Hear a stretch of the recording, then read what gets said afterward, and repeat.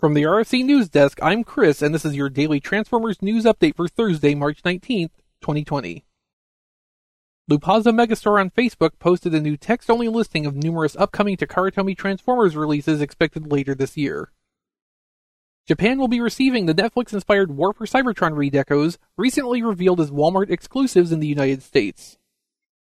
The entire product range, including Sideswipe, Hound, Mirage, Chromia, Scrapface, Hotlink, Megatron, and the Spoiler Pack, Ultra Magnus, will be offered all at once at Japanese retail on the last weekend of September. The next 5 Studio Series releases were also covered, with Jet Mode Shatter coming in June, Cliffjumper and Overload in August, and Soundwave and Topspin scheduled for September. Finally, the big news: a new movie masterpiece is on the way. MPM 10 is due in September, and according to this list, it will be none other than Starscream. Fans with long memories may recall that Starscream was already MPM 1, back during the Revenge of the Fallen line, when the movie masterpiece title was invented for Takara Tomy's releases of the leader-class toys of Starscream and Bumblebee.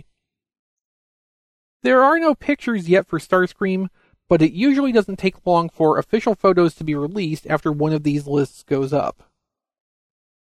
While we don't know yet whether it will represent the deco from the 2007 movie or go for the Revenge of the Fallen version, we do know that the new Starscream will retail for 20,000 yen, making this September incredibly expensive for Japanese collectors. In similar news, Takara Tomy has been using their official Twitter accounts to promote the imminent release of both Beast Wars masterpiece Burning Convoy and Transformers Siege Nemesis Prime.